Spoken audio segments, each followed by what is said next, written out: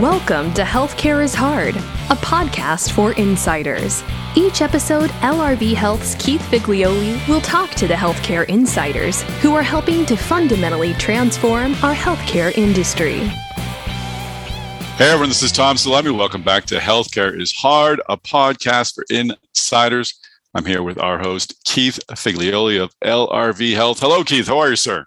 I am good, Tom. Yourself? I am doing great. You've got an interesting interview with Kevin Ban, the CMO of Walgreens. But I had an off-topic question for you today that's related to healthcare. You speak with a lot of healthcare providers, and we hear a lot of stories in the news about hospitals having difficulty retaining nurses and physicians being overworked, and just this whole COVID thing sort of overwhelming our healthcare provider or healthcare system. I'm curious, has this impacted how you look at healthcare? Have staffing plays become more important? What are you hearing from healthcare executives at these provider groups? And has it affected what you're doing at LRV Health at all? Is this an issue that you're kind of including in your investment thesis? Yeah, it's for our investment thesis, it's been around for a while. This is not something new for us. Right. In terms of, we were the first investor in a company called IntelliCare, which is in the nurse staffing side. And we've been focused on this issue for a while. I think what COVID has done is put a major spotlight on it, to your point. Right. And, we were talking to a health system leader this past week, and they had said, this is how crazy this is right now. Between signing bonuses, between the uptick in hourly pay, between having to bring on temp staffing, this is a pretty, middle of the road size health system. They have an added $100 million in operating expenses going into next year because of the issues that are in the market. So and this is something that's not, I don't think, and I think a lot of people don't think, is going to change. I think this is going to persist for a while because, especially in nursing, if you look at the demographics of our nurse pool around, at least in this country, it's very kind of older skewed, kind of baby boomer skewed, if you will. Yep. And so many of them are retiring. And that's what you're seeing right now, too. They're accelerating retirement because it's such a difficult time, burnout, taking care of this COVID situation. And so I think we're going to see more, not less than that. And ironically, you bringing this up, this was on my list to talk to Kevin about, our guest for this episode, but we didn't have time. We got into so many other interesting topics that I'll have to bring him back to talk about this because he's been in the mix. I mean, he is an ED doc by training and has been part of clinical resource pools at a lot of different places, including Beth Israel here in Boston, and then some work even internationally that he brings up over in Italy. And then obviously was with Athena Health, and then currently is the chief medical officer of Walgreens. So I think he's seen this issue too from a lot of different angles. But you're right to your point, major issue, going to be a continued issue. And I think you're going to see more and more different pools of clinical resources trying to be leveraged through technology and other means to get them to the top of their license and to get the best productivity levels because of the staffing issues that we're going to see over the next 5 to 10 years. And one of the things you talked to Kevin Ban about in a great deal was community care and companies like Walgreens stepping up and providing more care. Are those efforts going to help fill some of that gap, or are they really touching a different part of patient care? No, I think definitely he talks in about the middle of the interview about the pharmacist and how should we best be using the pharmacist. Incredibly trained people, very smart people, understand one of the biggest complexity issues we've got around chronic patients, which is managing their medications and med reconciliation. So he talks about that at length. And so I guess that's what I was alluding to earlier. I think you're going to start seeing different clinical resources. We've been talking to a variety of companies that are trying to leverage EMTs differently. But the pharmacist in this particular example is a perfect case of maybe leveraging them in a different way to take care of. And we're seeing it already. Like if you walk into, and I've done it, you walk into Walgreens and you go get a flu shot or whatever have you, most of the times the pharmacist is rolling out of the back end and, starting to help you, talk you through all that stuff. So I think we're going to start seeing different shapes and forms of resources, to your point, to fill the gap. Yep. My younger son just got his first COVID vaccination at, I believe it was a Target or a CVS 2 weeks ago. So super convenient. And they did a great job. How do you see in your conversation with Kevin? Did you get a sense of how you see things playing out in years to come? How things may look a little different? Yeah, I think. I mean, we're going to do a little bit of to give people a little bit of a preview. We're going to do a little bit of a retail series here where we've got Kevin and Walgreens in this episode. We're trying to get somebody senior executive from CVS for the next episode, and then maybe we'll carry it on for another one or two. We'll see how it goes. But I think the most interesting part that he brought up, where you alluded to earlier, was this idea of what does community care look like, and what does primary care plus medication management look like at the lower acuity levels and the ongoing day-to-day maintenance levels. And he talked a lot about their relationship and their investment with VillageMD, which folks may or may not know. Walgreens made a pretty significant investment to try to roll out VillageMDs pretty much next to most of their Walgreens locations in a lot of different geos around the US. And so then that is the combination simplistically, where VillageMD is doing a lot of the primary care coordination. Mm-hmm. The Walgreens connection obviously can do a lot of the meds management in partnership with VillageMD. And you have a really interesting combo that manages a good portion of the mid to lower acuity care. And then, I asked him a tough question, which was, then what? So as people get older and need more higher acuity care, does that then have Walgreens and VillageMD have to build differentiated partnerships with various health systems in each one of their regions, similar to what we've seen with even One Medical, at least here in Boston and a couple of other markets where they've now partnered up the acuity ladder with different large healthcare systems in the market. And you could foresee a time, and I asked him this question, and I thought he had a good answer. It was kind of a non-answer, where each market and each incumbent large player is partnered up with either a Walgreens or a CVS. I'm not so sure someone's going to be partnered up with both. Maybe they will. But the law of markets and the law of business, even though we're talking about a lot of nonprofits and for-profit mixed up here, I can see those be different lanes by which you have a differentiated relationship. So I'm a CVS customer and all my prescriptions go there, and they have a preferred relationship with Mass General Brigham. And I'm also a One Medical primary care patient. And so you start seeing, how does that all work in time? I do think that could take shape downstream. Interesting. That is the way things tend to get sorted. But it was a great conversation, an important one, because as you said, healthcare is changing and we certainly need the help. So let's begin our interview with Kevin Ban, the Chief Medical Officer of Walgreens. All right. Well, welcome back to the Healthcare is Hard podcast. I'm pretty excited about this one. I've got Dr. Kevin Ban, who has been a friend for a while, another skiing buddy. I seem to have a theme on these podcasts, a lot of skiing buddies that we try to get on here. But Kevin and I have had the pleasure of being able to ski out in Jackson Hole a couple of times with a healthcare event that I think we both appreciate a lot. But Kevin is the Chief Medical Officer at Walgreens. And so we're going to take the next couple of episodes to kind of examine the retail lens side of things in healthcare and try to get a better perspective from people who are in it. And so, Kevin, welcome to the podcast. Keith, thanks for having me. It's sort of a different environment than we're used to here. I think I prefer Jackson Hole, but let's make this happen.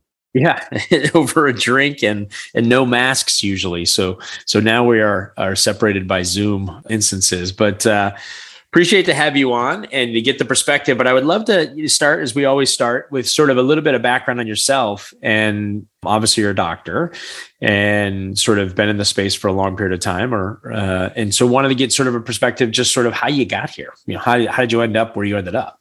Yeah, it's interesting. I think I might just characterize it all by saying not all wandering is lost.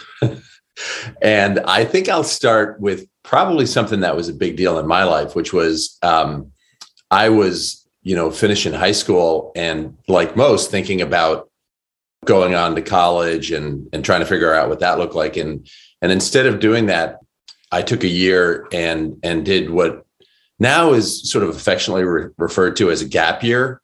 And back in the day, because this is like more than 30 years ago, that was called He's Messing Up His Life Year.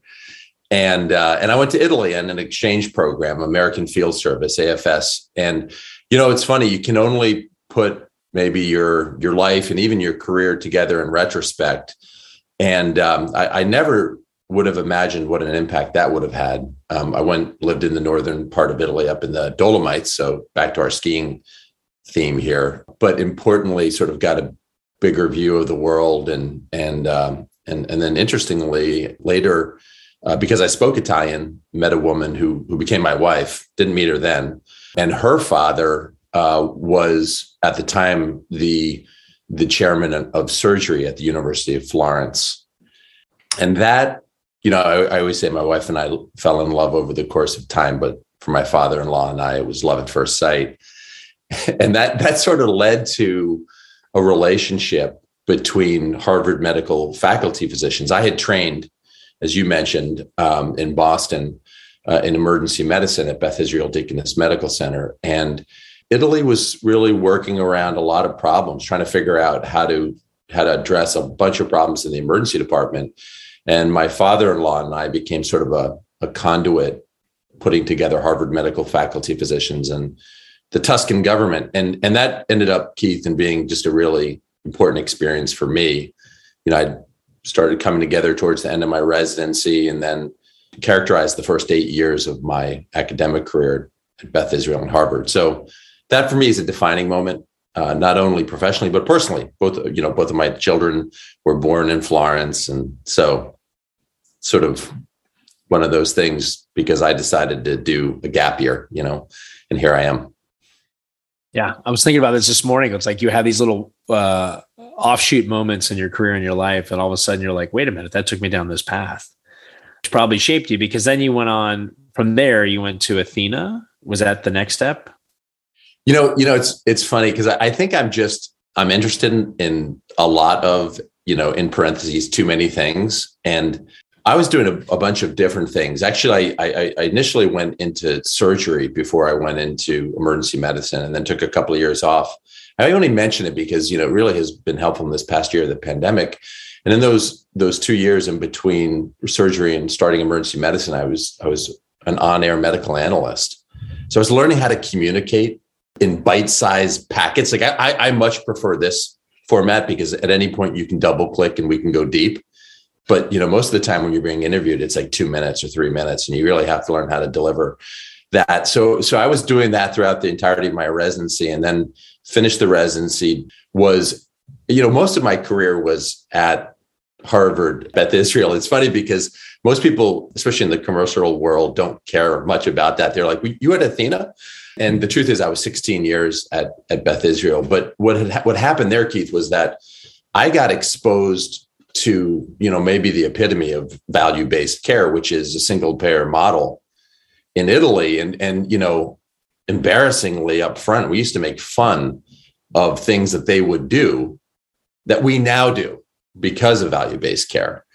But it's sort of like, I didn't even know I was learning about something that would become useful, but I was. And towards the end of, somewhere around 2008, 2009, we got involved in the Blue Cross Blue Shield AQC contracts. And quite honestly, no one in the group, in my group, was really that interested in trying to figure that out. And I was very interested because I'd seen some stuff in Italy and it sort of made sense to me in terms of what we were doing. And then that paved the way towards the Pioneer ACO. So what I would say is before I went to Athena, I got very involved in, the early days of value-based care and trying to think about outcomes and how could that be different than volume. And I think all of this is really, really fascinating in the pandemic where volume was nearly impossible to drive. So anyway, take this wherever you'd like to take it. So does that give you a perspective of saying, because this has been a fun debate lately, that VBC or value-based care is the way through? Like, do you think, or is it one of many vehicles as the way through here in the States?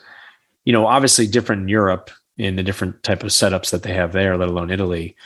But when you think about where we are here, maybe we can kind of double tap on that for a second, given your experience. AQC was an interesting sort of experiment with Blue Cross Blue Shield Mass here, which was very successful. And we had actually Pat Gilligan, who helped sort of create that on the podcast not too long ago. And so I'm just curious sort of how you think. Like, I won't give you my opinion until you say it, but I ask everybody this question now, which is like, okay, is value-based care the thing? Is that what's going to save us here? I don't think of it as the thing. It's just way too imperfect to be the thing. I do think about it like, hey, we're trying to get across this river. We all know we need to get across the river to the other side, and the waters are torrential. And so we're kind of lily-paddy. I don't know if that's not a term. We're jumping from rock to rock to get across. So I think of where we are now as sort of one rock in that river that we're trying to get across. No, I don't think it's here. But what I will tell you is, which is really fascinating to me, is that, I'm just a typical doctor that up front, I thought that it would all be about diagnosis and treatment and that's really what we needed to get right. And instead I learned it's about much more difficult things like, social determinants of health and behavioral health. And, how do we actually move people in the right direction? And I've seen, just in changing a little bit the payment model, that, we can see improvement in outcome. What I would say, though, is that we really need to change the payment model. And what's interesting to me is I was out at Health Evolution Summit a couple of weeks ago. And Keith, maybe we should say, I think we both said before we started this podcast that we both have dogs. I have 2 of them. My dogs have now decided that this is a perfect time to start wrestling. If you hear any squeak barks, it's just my dog. And you'll hear mine pretty soon too. So maybe we won't even edit that out. We'll just keep I think we roll with this. We just embrace it. But what ended up happening at Health Evolution Summit, which was interesting, was that I heard a bunch of top healthcare executives who are leading healthcare systems say, hey, we had a really tough year and a half in the context of COVID. We need more risk so that we can almost de-risk. Right? We can't be so beholden to value or fee for service that when there is no volume, we can't make it happen. So we need more risk, which is interesting because I've been looking at it really from an outcomes perspective, knowing that underlying it all was the financial component. And so people have said to me, well, how do you feel about that? Like now all of a sudden people are coming around and I'm just thrilled by it. That people think, hey, we need to change the payment model because when we do that will drive different outcomes, which I'm okay with. Yeah. And that's a little bit of my bias now, or my point of view on it is what I think is starting to become clear to folks is I think there's multiple ways through. I think, to your point about reimbursement, it's going to take a spectrum of reimbursement programs to actually make this all work and to make this change. If you would ask me this question 3 years, 4 years ago, I would have told you, yeah, just value-based care. That's the way to do it. Let's just keep marching to get 80 to 100% of all reimbursement that way. And that's how we're going to do it. I just don't envision a future, and I'm curious, this is more of a question back to you, like where it's all going to be value-based care. We just don't live in that environment. Like I don't think culturally, we can't even, I saw the news this week, but the Biden administration talking about, Medicare starting to negotiate their own prices differently and then potentially spilling that into the private market. And all the hospitals started going nuts. And so, let alone the drug manufacturers. So we can't, we're just on that thread, let alone sort of wholesale changing everything, I think is a long. I agree with that 100%. I don't think we're there. I don't know if the term is culturally or even from a demographic perspective. I had some insight into that, which was really telling during the pandemic. And that is that we were working very closely with the federal government around testing. And we put together, we put an investment into Village MD, and I'm assuming at some point we'll talk more about that. But why not put together primary care with pharmacy and testing into sort of a comprehensive model? It just made perfect sense. Someone has a symptom, okay? It's not a diagnosis, and they need access to care. And so you have a, healthcare provider who is able to assess that and decide whether or not a test is warranted. If so, that can happen, seamlessly at Walgreens. And then there can be a tight feedback to that physician, because regardless of whether or not that COVID test is positive or negative, the person needs to be navigated through the system. What's going on here?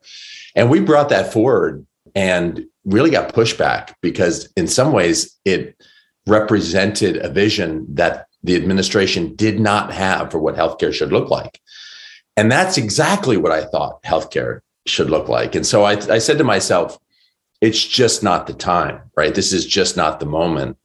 And it's like most things, they're not events. We'd like to think of them, I think, as events, and they're not. They're processes. and we all contribute. I think now I'm channeling one of my mentors, Peter Rosen, in research, which is there is no one definitive piece of research. It's all, we all contribute a smidge, an ounce, and collectively it comes together to weigh into something meaningful. And I think that's where we are. That's where it's going to be. The other thing is that I think about a lot is that our processes and our systems are built for fee for service and not value-based care. Yeah.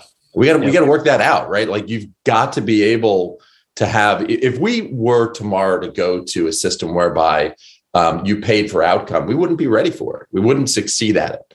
So all of this is just necessary growing pains, and they are painful. Yeah, and I think it's this idea of I'm not hearing enough people talk about this, but it's like this idea of of managing a portfolio of reimbursement. We'll get into the VillageMD stuff with you, and I'm going to come back to this topic. But if you think about like how this transition really takes place or how this endures, is how do you have a mix of fee for service, some value, some downside, some upside, some fully capitated, and how do you manage that bucket of risk? It's more complex, not less.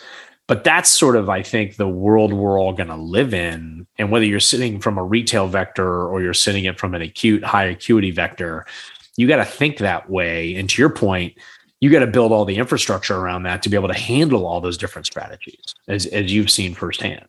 Yeah, that's exactly right. And I'll tell you, it's one of these things where, every moment that I've sort of been involved with this, and you asked me about Athena earlier, and that was a great experience for me. It was definitely not the experience I expected, but it was a good experience, which I think there's probably a few people could say that, Kevin. Come on now. Well, and what I mean by that is that I was really wrapped up in the Boston bubble, and I began to recognize that there was a lot going on out there that I just didn't have window into. And so we talked about a lot of really important things, but the truth was that we didn't have the payment model, to your point, that would allow us to really get deeply into those things. And I started to get very frustrated with that. We would go so I became chief medical officer within the BIDMC system. I was at one of the community hospitals. We were trying to pull the community hospitals into the Pioneer ACO. We were building a new cancer center and OR at that center. So at that particular facility. So it was really good stuff. But the more I got into it, the more I realized like we're going from one meeting where we're talking about driving heads in the beds and make sure that the MRI and the CT scans are spinning and that our ORs are full. And boy, do we like elective cases, to the next one is like, hey, how do we think about managing a population such that we're preventing all of those things that I just mentioned previously? That's I'll misuse this word, kind of a schizophrenic way to exist, and very hard for organizations. And I've seen it characterized in a lot of different ways. It's like having a foot in each canoe type of thing. And it's hard because you're trying to drive your day business. It's almost like being a publicly traded company. I have those thoughts too. It's like you're trying to drive your day business and you're being evaluated based on such. And yet you're trying to transform into what you believe is the future of healthcare. It's a really hard thing to do. Athena was great because I got out of the bubble and I was able to work with healthcare systems across the country, as big as Providence and Dignity, now Common Spirit, but as small as, and this is maybe equally, if not more important, Mission Health Partners out in Western North Carolina, like who were out there killing it because they had to. So where we were talking about doing a lot of things, maybe in Eastern Massachusetts, they were actually doing them because they had to. And that was a great experience for me, and I learned all the things. Like, I wish I could, say something that's really, really insightful here, but I learned all of the things that we all know, which is like, there are themes that cut across all of this, but boy, is it local. And it's local when it comes time to contract, and it's local when it comes time to delivering care. So I got a good education in just lifting my head up and seeing what was happening out there. I want to turn to the second half of the interview and talk about Walgreens a little bit. But I want to hit your comment about the Boston bubble, because I think it's a great one, which is, those of us that are in the Boston bubble, I say this all the time, is like, if you never left the community, you would think healthcare is just all like this. And to your point, when you get outside of the community, you start realizing how different the healthcare environment is in some of these communities across this country. You know, the North Carolina example is a very good one. Let alone all the other things that go on. You know, we're afforded a unique opportunity because of the network that we work with, that we see sort of all different communities across the country and what goes on. And it really affords a different kind of lens into sort of the activity. I hate saying this, but I will say it in the podcast, which is like, sometimes I call Boston kind of like the fake healthcare market, because like, you know, it's so kind of like perfectly coiffed and everything is kind of, you know, we have a lot of issues, obviously still, but there's a lot of goodness in this market, that we are doing a lot of the right things, and have pretty good outcomes for the most part, but there's also some challenges still, as we've seen with COVID. But be that as it may, you know, switching over to Walgreens, you know, you think about I'm just sort of listening to you, you know, you had such a formative experience going over in a single payer system, seeing it on the ground with sort of the Italy experience. You sort of saw sort of the emerging models back to the nice Boston market, whether it's AQC or Pioneer, et cetera, like on the ground with the healthcare provider, one of the larger systems here. Then you went to Athena, saw multiple physician markets and health system markets. And then you end up at Walgreens as the chief medical officer. And I'm curious, in your experience, how long has that been so far? Yeah, I started at Walgreens in January of 2020. So look, my first phone call with the CDC was on the 26th of February. Most people will say that the pandemic hit on Friday, March 13th. Because that's when we really started seeing widespread lockdowns and school closures and whatnot. But for me, it was February 26th, where I went into that briefing phone call thinking that this was not a big deal. I raised my hand and say that I totally had misunderstood the severity of what was happening, even though overall, this is a gentle pandemic. I hate to say this, but, you know, we could almost get into it. You know, this is a dress rehearsal that we have all failed miserably, right? We've all forgotten our lines. In fact, we're working off different scripts. But I came in and it was baptism by fire, but it was great fire, because I think what happens is, and this is sort of my third crisis, the first being in Italy, where a propane train blew up and we were involved in taking care of a bunch of patients from that. And then the Boston bombing.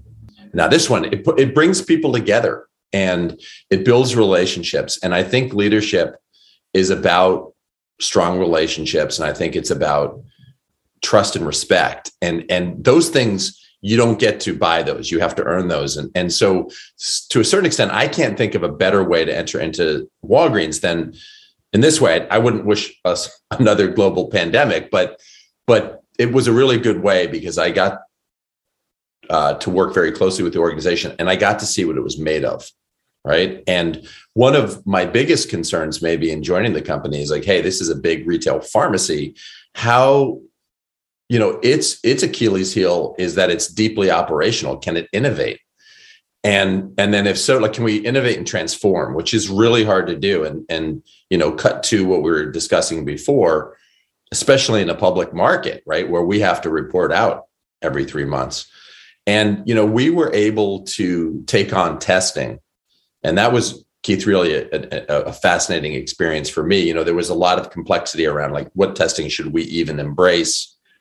But we had never done testing.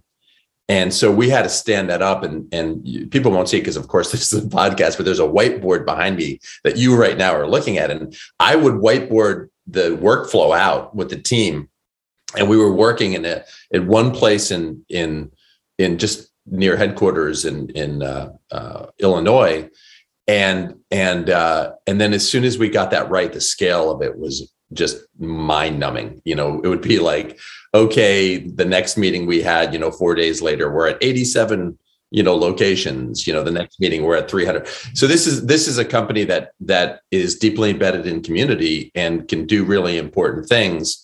And it's not easy to transform a company that is, has over 100 years steeped, now 120 years steeped in the retail pharmacy space.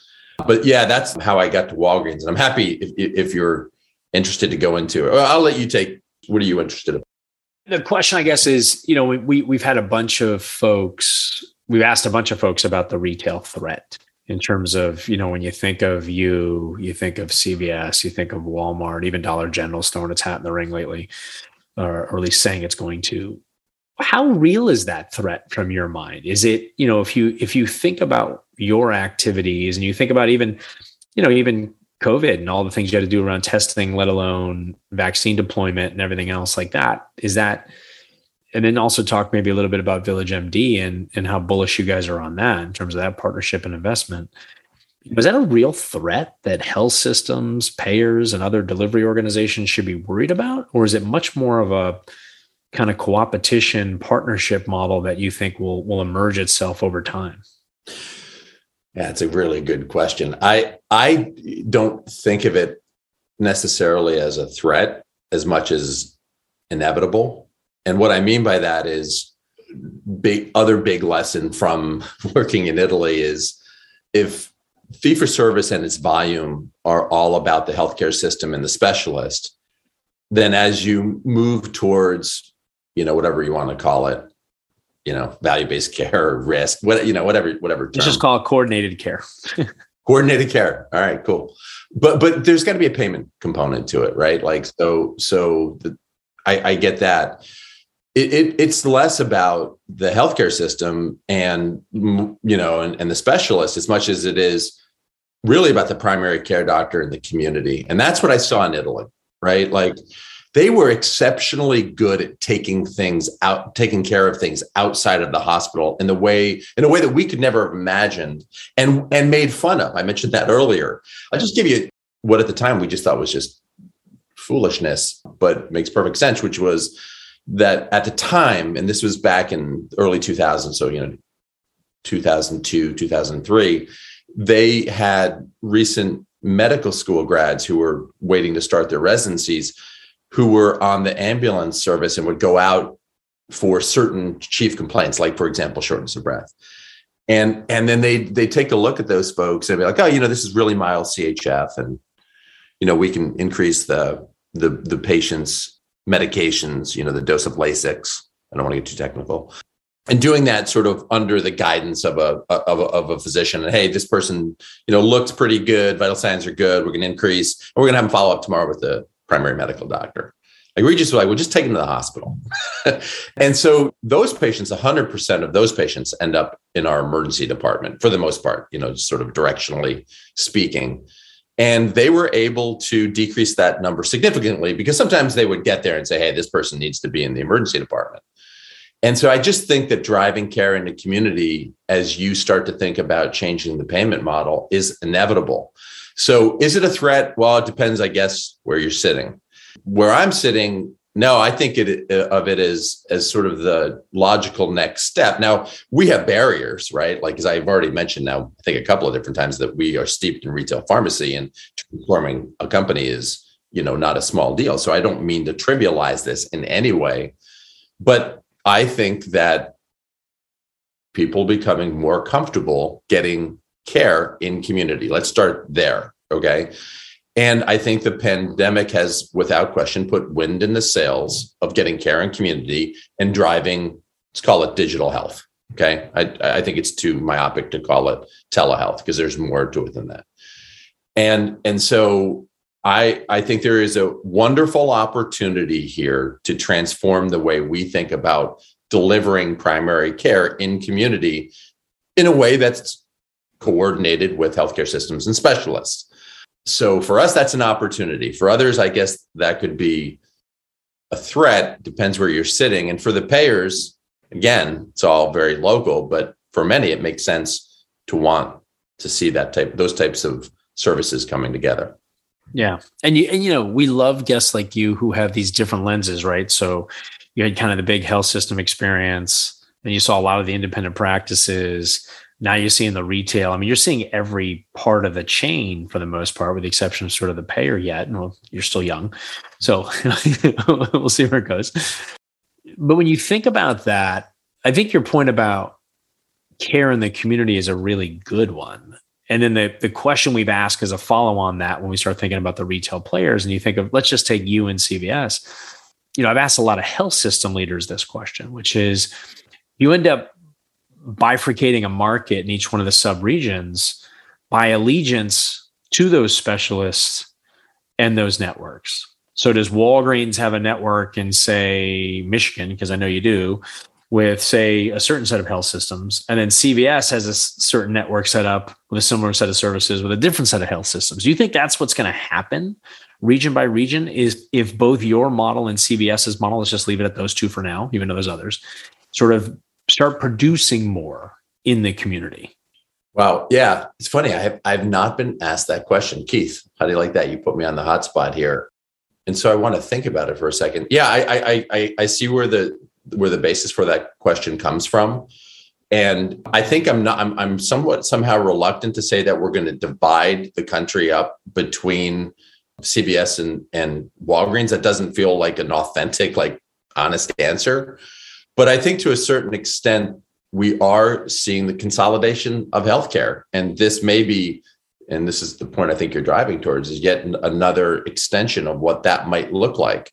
And my take on it is, and so I'll pull back and kind of put on the Walgreens kind of view here, is that this is happening, right? Like, this train is leaving the station, and we've got to be on board. I have advocated very hard internally and even externally for becoming progressively more of a provider organization.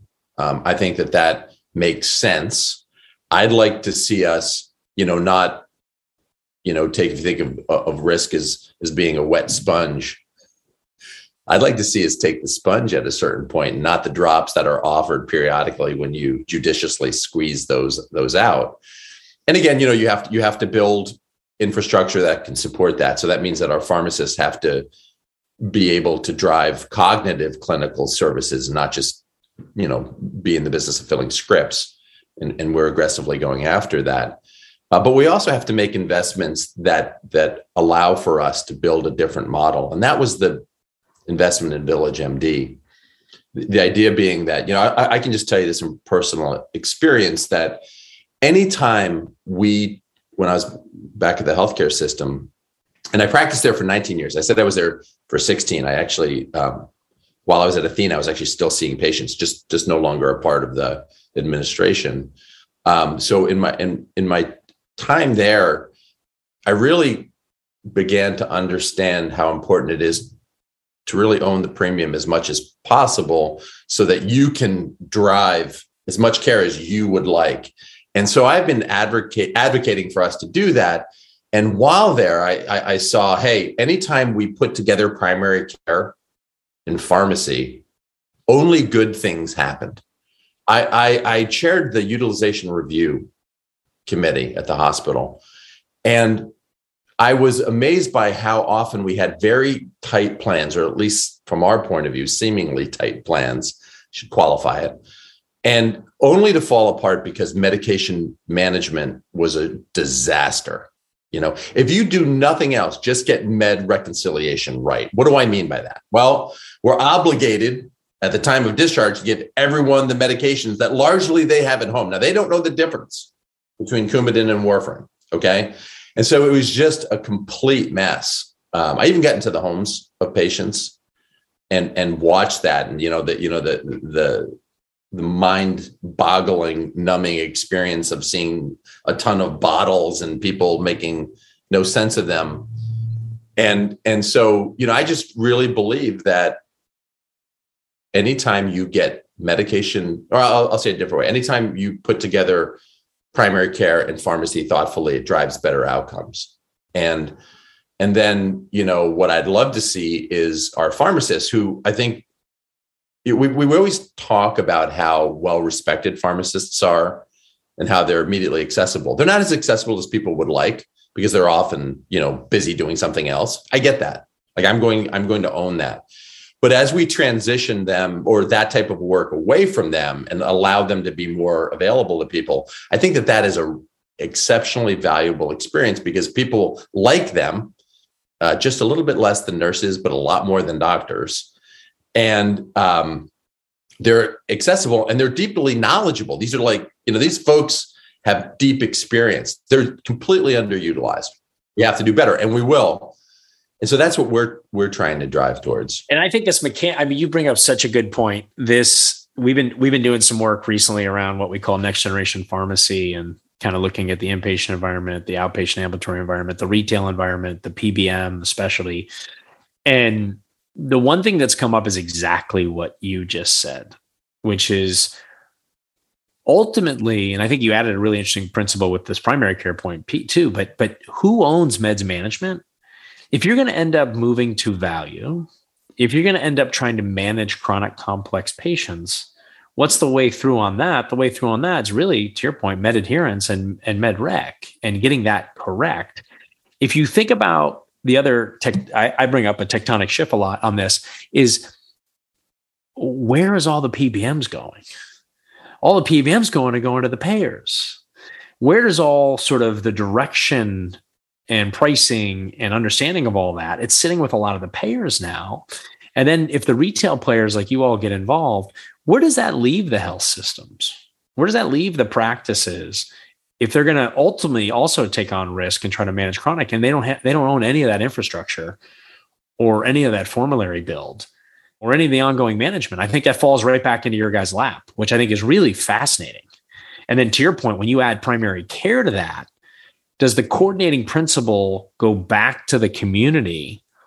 And then the health systems in some of these communities are just catchers of what falls out of that. I don't know if you have a reaction on that. Oh my gosh, I'm trying to think how to react to that. But yes, here, I would say this. Anyone listening to this podcast right now, tell me what meds your spouse, child, parent are on. Right now, I need it. Now imagine you're in the emergency department and I'm the physician asking you for that. I need it. I'm going to guess that everyone, I might go with everyone, can't answer that question for me. I can't answer that question for you for my mother. I can tell you that, like, I try to track it, we say this, like that people change, but relationships never do. My two older sisters are the stewards of my mother. I kind of help navigate, but they'll assist and take her, my mother's healthy, but they'll take her to doctor's appointments. And then I don't always get the update on the med change. I just say, like, we should go out and try to crush that, that just become the true north of, it's not sexy, right? Like, it's not the type of thing that anyone would be like, wow, let's go out and solve the problem of med reconciliation. But let me tell you, if anyone ever did it, it could greatly improve the way we deliver care.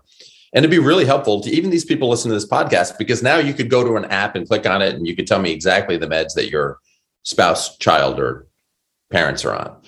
But logically, that should sit in your infrastructure, given everything that you all have. Well, I was about to say, and I think we get permission to own that. And this is kind of an important point. It's a great point. Yeah, all right. Like, this is an important point that I think we should get into. And that is that I do remind people that we get permission to do certain things and drive certain services. And that can change as we embed primary care into our, as we embed co-located sites into our pharmacies. The permission changes, but we do not get permission, absent primary care, to be the quarterback of the team, right? That is the healthcare provider. We are a member, an important member. They like us. They want us on the team, but we are not. We don't get permission to be the whole team. And we could change that over the course of time as we add more providers. But the same thing is true, is like, we get permission, I think, to go out and solve that problem. And that would make perfect sense for people. And so I do think about that a lot, and would love to go after that at some point. I think it's very doable. And I think it would be very good both financially and for outcomes, which is kind of what you need. You need both. Yeah, but you also get that permission, to your point about your investment and, building buildings next to retail locations that look like VillageMD offices, that all of a sudden you do have that connection, right?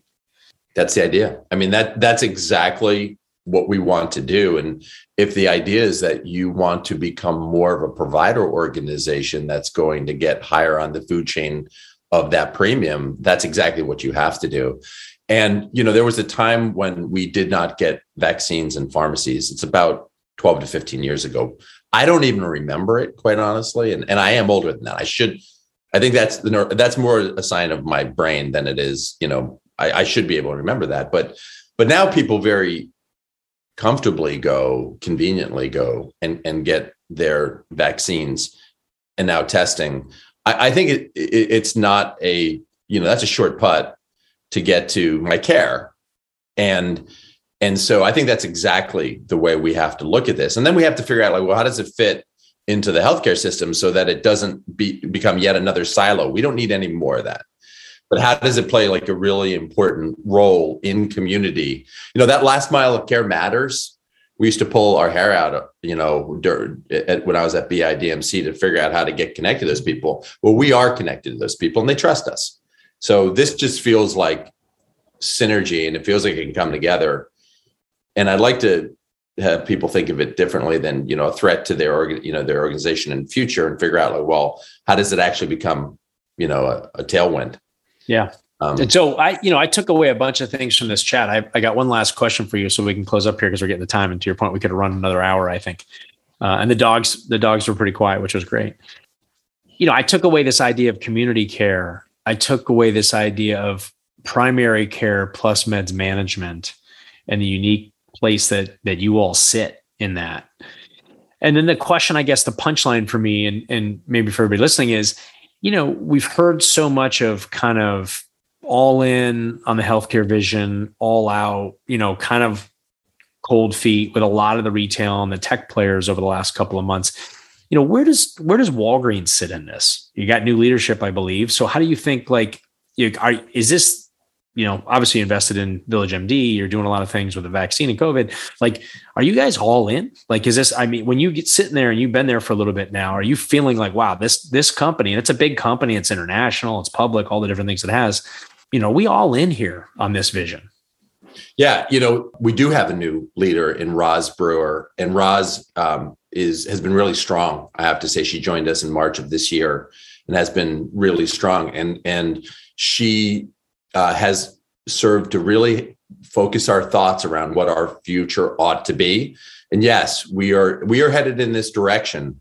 I think it's clear that in the context of the pandemic and everything that's been positive about what we've been able to do, and in the challenges of our business and where we need to go, it's pretty clear that this is where we're headed. And yes, I expect that we will continue to sort of just gain momentum. Now, we're going to do that in the way that you would expect, right? How do you eat an elephant? And it's one bite at a time. This is going to be a process, kind of, maybe we can end a little bit where we began, which is, this is not going to be an event where all of a sudden, you wake up and go, there it is. They're a healthcare organization. Wow, didn't see that one coming. It's going to be a process. And I don't think it's necessarily one that's particularly complicated in terms of strategic concept, but it's all in the execution and in the patience that we have to get there. So, I am doggedly committed to the concept. It really has been an expression of my career and where I've gone. And I think a lot of people are scratching their heads, even when I left Harvard Medical Faculty of Physicians, Harvard Medical School, to go out and do what I'm doing. But I like this stuff. I think it matters. And I want to be a contributor. I know that, maybe we don't get there all the way, but I want to be a part of what this thing could become when it's ready. And that'll take time. Well, this has been great, and we appreciate your time and your insight. And I think it's always fun to, everybody sees the headlines of all the retailers and what they're doing and this, that, and the other thing. But I always love really sitting down, let alone with a friend, and examining sort of reality. But Kevin, I can't thank you enough, and appreciate you coming on board today. Thank you, Keith. All right. Take care. All right, well, that's a wrap. Thanks for joining us on this episode of Healthcare is Hard, a podcast for insiders. You can find Keith Figlioli on Twitter and on LinkedIn. You can find me there as well. I'm Tom Salemi, Editorial Director of Device Talks. Join us next time. We'll have another great episode of Healthcare is Hard, a podcast for insiders waiting for you.